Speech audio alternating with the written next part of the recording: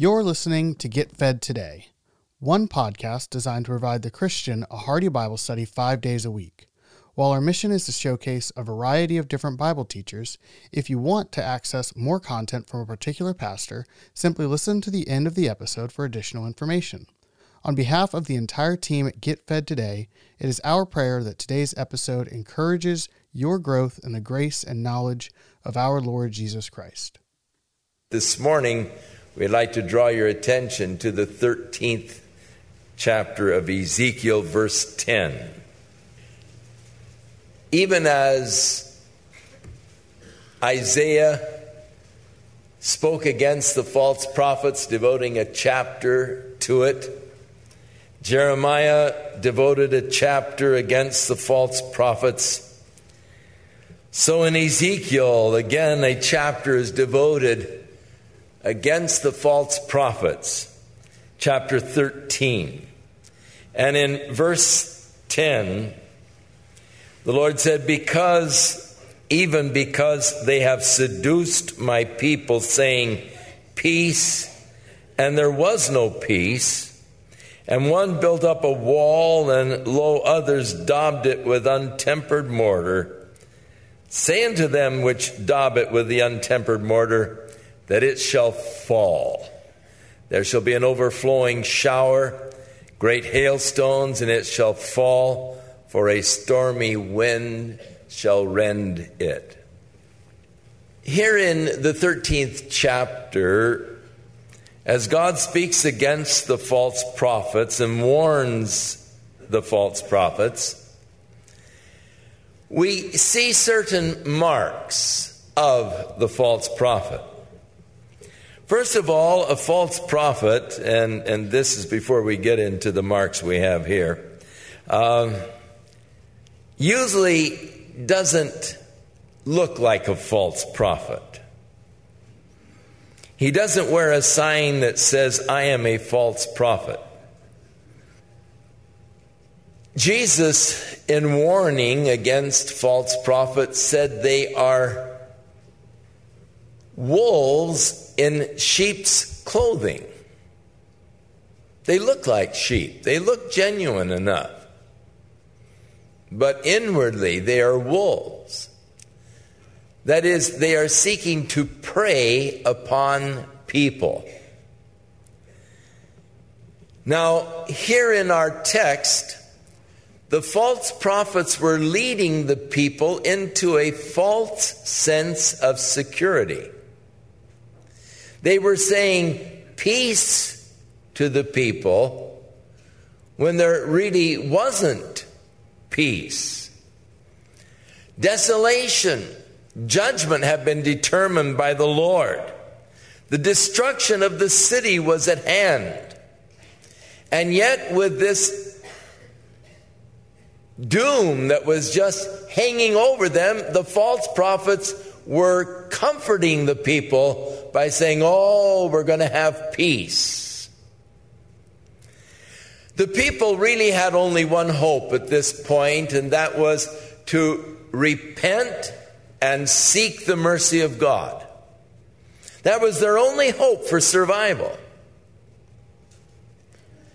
And the false prophets, through their message of peace, were keeping the people from the very thing that would save them.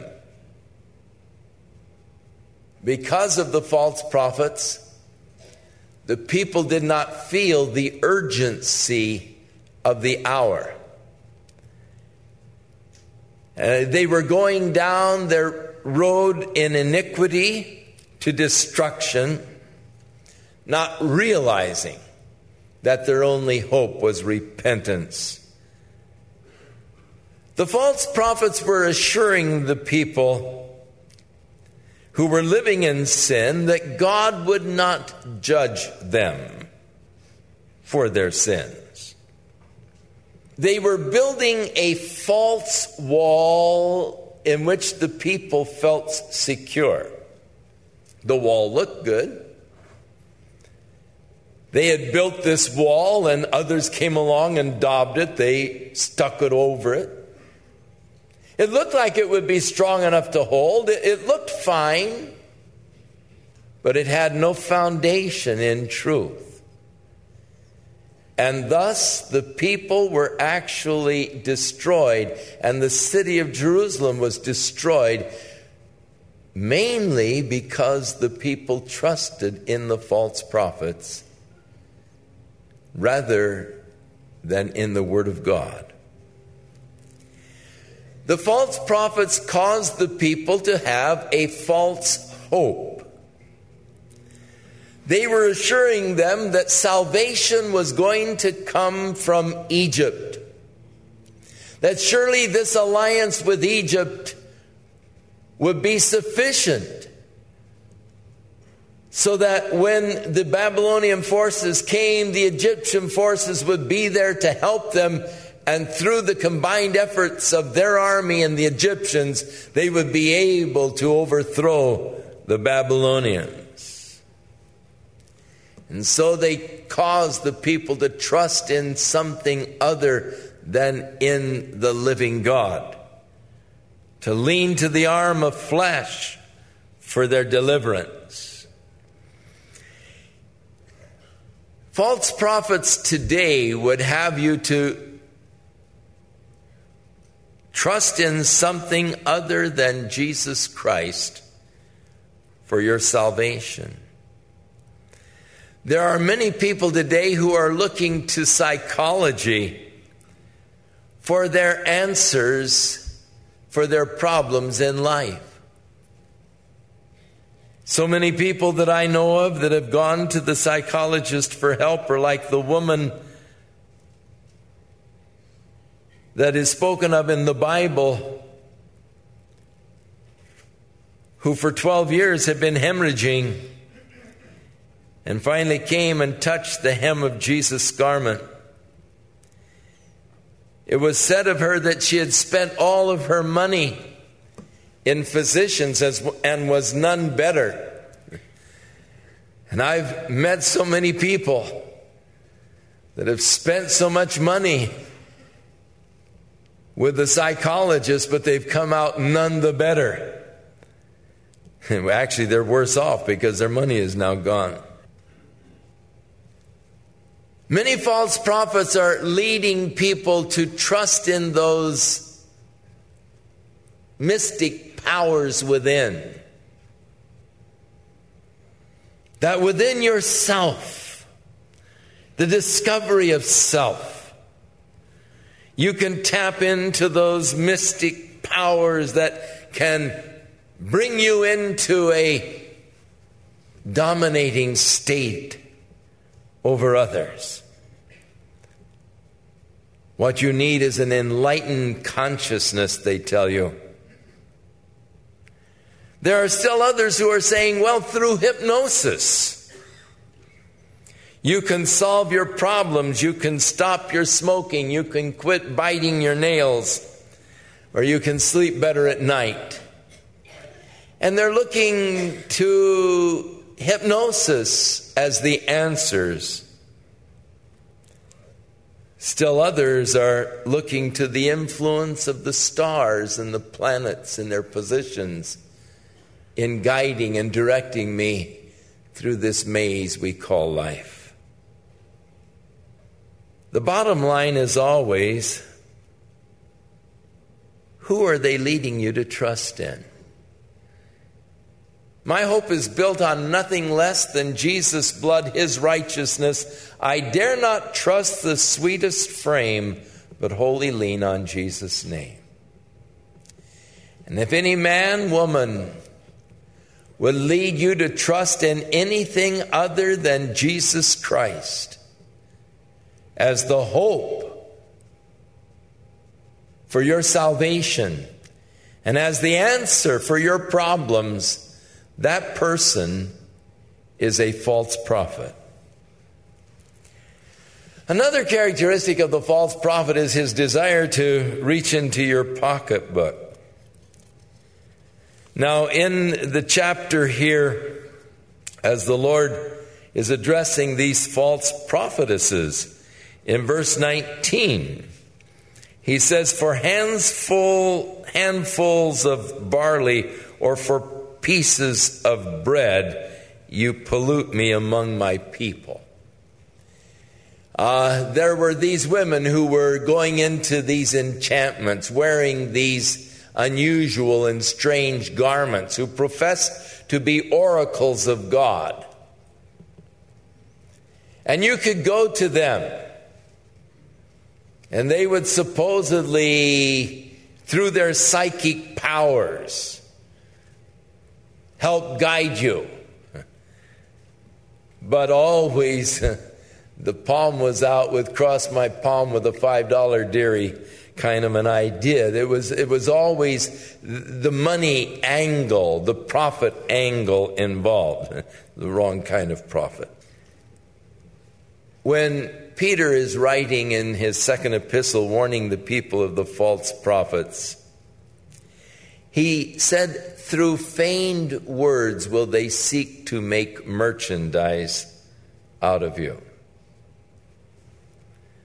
With the false prophets, the big event of the evening is always the offering that is taken. I'm always amazed that these men who teach so much on faith are always encouraging you to give more than you can afford. Give in faith. Make a faith pledge. And expect God then to give you a miracle. They never seem to have enough faith to believe that God can supply their needs or the needs of their ministry. But somehow it always depends upon your support. Now, the effects of the false prophet was, first of all, they were bringing the people into destruction. They were keeping the people from the very thing and the only thing that could save them. Now, there are many false prophets in the world today, as there have been in every age. There are men in the pulpits today who deny the existence of heaven and hell. They deny the atoning work of Jesus Christ upon the cross for our sins. They deny the virgin birth of Jesus Christ. They deny the inerrancy and the inspiration of the Scriptures. They preach a gospel of self-esteem. And to them, being born again is to come into a healthy appreciation of your self-worth. There are false prophets that are teaching the people that they are gods and that faith is the greatest force in the universe. And if you will only understand how to use faith as God understands, you can create your own realities and you can control the issues of your life. And they mock the prayer of Jesus when he said, nevertheless, not what I will, but thy will be done. And to them, prayer is accomplishing your will and your purposes upon the earth. Jesus warned against such false prophets. He said they would come and they would do great signs and miracles so that even the elect were in danger of being deceived. Any man who would lead you to trust in anything other than the atoning work of Jesus Christ upon the cross for your sins and for your salvation and for your hope of eternal life is a false prophet. There is only one God and only one mediator between God and man, and that's the man Christ Jesus. He is the way, the truth, and the life, and no man can come to the Father but by him. God will not accept sincerity. God will not accept religious experiences. God will not accept your best efforts and your best works. The only thing God will accept for your forgiveness of your sins is the finished work of Jesus Christ upon the cross. And your only hope of having the forgiveness of your sins is to believe and to trust fully in Jesus Christ as your Lord and as your Savior. And any man that would tell you anything different would cause you to hope in anything else that man is a false prophet. And just like the false prophets here in Jerusalem, in leading the people to trust in a false hope, the people were actually being destroyed. Any man that would comfort you in your sinful state and say, well, that's all right, it doesn't really matter what we do, is a false prophet giving false hope to people. When Paul was listing in Galatians the works of the flesh, of which adultery and fornication and sexual perversion headed the list, but it went down into also hatred and wrath and strife. He ended this list by saying, and we know that they which do such things shall not inherit the kingdom of God. And if any man comforts you in your sin and tells you, well, that's all right, it's okay, God will still receive you, that man is a false prophet. There's only one thing for sin, and that is confession of sin, repentance from sin, and turning to Jesus Christ. In verse 22 of our text, the Lord said in the latter portion, you have strengthened the hands of the wicked, that he should not return from his wicked way by promising him life. That's what the false prophets were doing. They were encouraging the people in their wickedness, strengthening them in their wickedness so that they didn't feel the necessity of repentance. They didn't feel the necessity of forsaking their sin. They felt that it was going to be okay. They could go ahead and worship these little false gods that they had. And by being comforted in their sin, they were actually destroyed. The people were not warned that they have to repent or face the judgment of God. But they were just encouraged, feel good about yourself. That's the important thing, that you feel good about yourself. There are a lot of people today in hell because they felt good about themselves at the encouragement of the false prophets. They were much like the Pharisees in the days of Christ. Jesus said,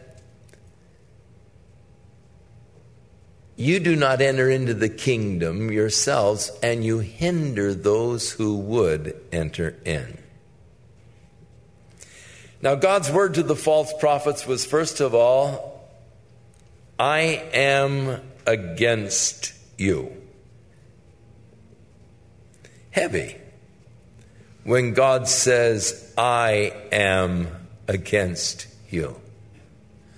Paul the Apostle speaks of the children of God, and he declaring concerning them said, if God be for us, who can be against us?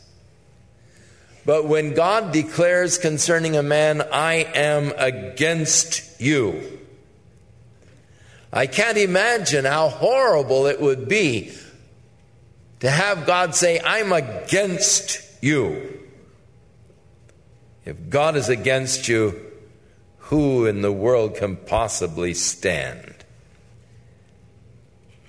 They had destroyed others with their lies, and now they were to be destroyed. The Lord said he would not allow them into the assembly of his people. There would be no place for them in heaven. When God's people are assembled in heaven from all ages, they will be absent, and their names will not be in the writings of the house of Israel, which is equivalent to their names not being written in the book of life. False prophets, God is against them. They will not be in the assembly of God's people in that final assembly, for their names will not be written or found in the book of life. In Revelation 20:15, at the great white throne judgment of God, we read, "And whosoever was not found written in the book of life was cast into the lake of fire," the final destiny for the false prophets. So I would give you words of warning today. Beware when a man would seek to give you comfort in your sin. You should never be comfortable sinning. The Holy Spirit will convict you and will lead you to repentance and to turning from your sin. And beware when anybody would comfort you in your sin. Beware when a man would teach you that God needs your money. God's word does teach us that we are to give, that a tenth of our increase really belongs to God, and that God loves a cheerful giver, but we are never told to give because God needs it. God said, if I were hungry, I wouldn't come to you for a handout. He said, for the cattle on 1,000 hills are mine. Giving to God is a privilege. It's a blessing. And only should you give with that kind of an attitude, cheerfully, not by pressure, not by constraint. Beware when men add to the Word of God and tell you that the Bible itself is not enough. Peter tells us that God has given to us all that is necessary for life and godliness in the Scriptures. It's all there. It is sufficient. There are those who would discourage you from reading the Bible. They say that you're apt to be confused by just reading the Bible, and thus don't read the Bible. Let us tell you what the Bible says. They are the Pharisees of today. For Jesus said concerning the Pharisees, you've heard that it hath been said. You see, the people didn't read the Bible in Jesus' day. But they had the scribes and the Pharisees who were teaching them. But Jesus went right down the line and showed them point after point where they were being taught wrong. Where had they read the Bible for themselves, they would have been right. But by listening to men's teaching without reading also themselves, they were led into error. There are those that say, well, now, you can't really understand the Bible, so we have written these books to explain it to you. And thus, you read our books, and you'll be okay. Just read the Bible, and you're apt to be in darkness. But read our books, and you'll be in light. That's the claim of the Jehovah's Witnesses. Mary Baker Eddy said that her book, Science and Health with the Key to the Scriptures, was the Holy Spirit that Jesus promised to teach us all truth. And so you need that to bring you to the understanding of the Bible. The Mormons say that the Book of Mormon is God's addendum to the Scriptures, and it's for the modern day saints or the latter day saints. And the Bible itself is not enough. And there's not the encouragement of just reading the Bible, but reading all of these keys and helps to the understanding of the Bible. You know, I am not at all worried about what you're going to come to believe in by just reading the Bible. I don't know of anybody really who just by reading the Bible was led into error. It is the other books that lead to error. If you come and ask the Holy Spirit to instruct you and to teach you, and you just read the Bible itself, God's Spirit will be your instructor, and He will lead you into the truth, into His path of righteousness, and you don't need these other books. Be careful when they say the Bible itself is not sufficient. Beware when a man would lead you to trust in anything other than the finished work of Jesus Christ for your salvation. Or he would add to that finished work. I asked a young boy who came to me, who used to be in my Sunday school class years ago in Huntington Beach.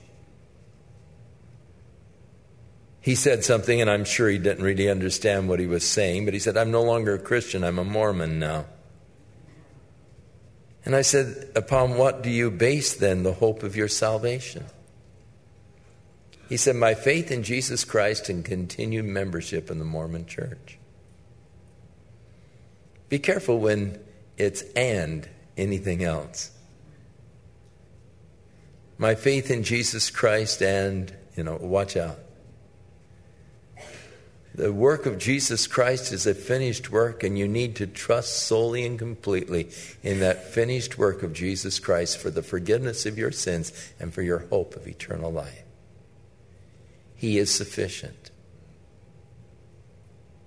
That's all you need. And if someone would teach you, well, you've got to belong to this church and you've got to remain faithful to this church, you've got to do this, you've got to do that, and start pressing upon you these other things, they're false prophets. The Lord said, I'm against you, to the false prophets, because they were destroying the people, bringing to them false hopes. Again, there's only one way by which you can enter the kingdom of heaven, and that is through Jesus Christ, who died on the cross that God might have a just basis to forgive you of your sins. And it is by your trusting and entrusting your life to Him, surrendering yourself to Him as the Lord of your life, living for Him, following after Him. It's all bound up in Jesus Christ. This is the record. God has given to us eternal life. This life is in His Son. And he who has the Son has life. And as Peter said, neither is there salvation in any other. For there is no other name given among men under heaven whereby we must be saved. That's God's truth. Shall we pray? Father, there are so many voices in the world today calling unto men.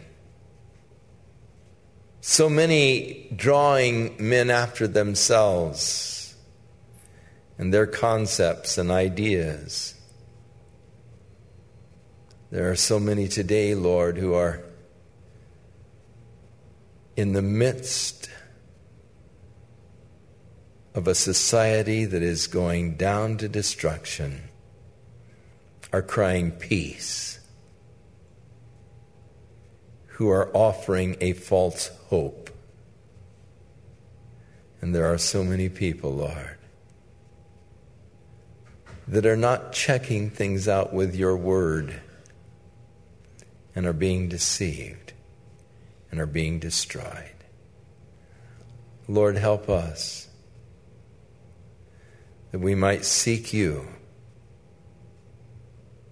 May we seek the understanding and the knowledge of your truth in and through the Word, as your Holy Spirit would instruct us in the ways of righteousness and truth, leading us always to a trust and faith in Jesus Christ as our only hope. Oh God, may we remain faithful and true to you and to the Word. In Jesus' name, amen. Shall we stand? May the Lord bless you, and may his hand be upon you to guide you into his ways of truth and righteousness. And may you come to a complete and total reliance upon Jesus Christ as the only hope for your salvation and eternal life. God bless you and keep you as you walk in faith and fellowship with him. In Jesus' name. Thank you for listening to Get Fed Today. Today's sermon comes from Pastor Chuck Smith. If you enjoyed the message, you can access more of Pastor Chuck's teaching ministry by visiting pastorchuck.org.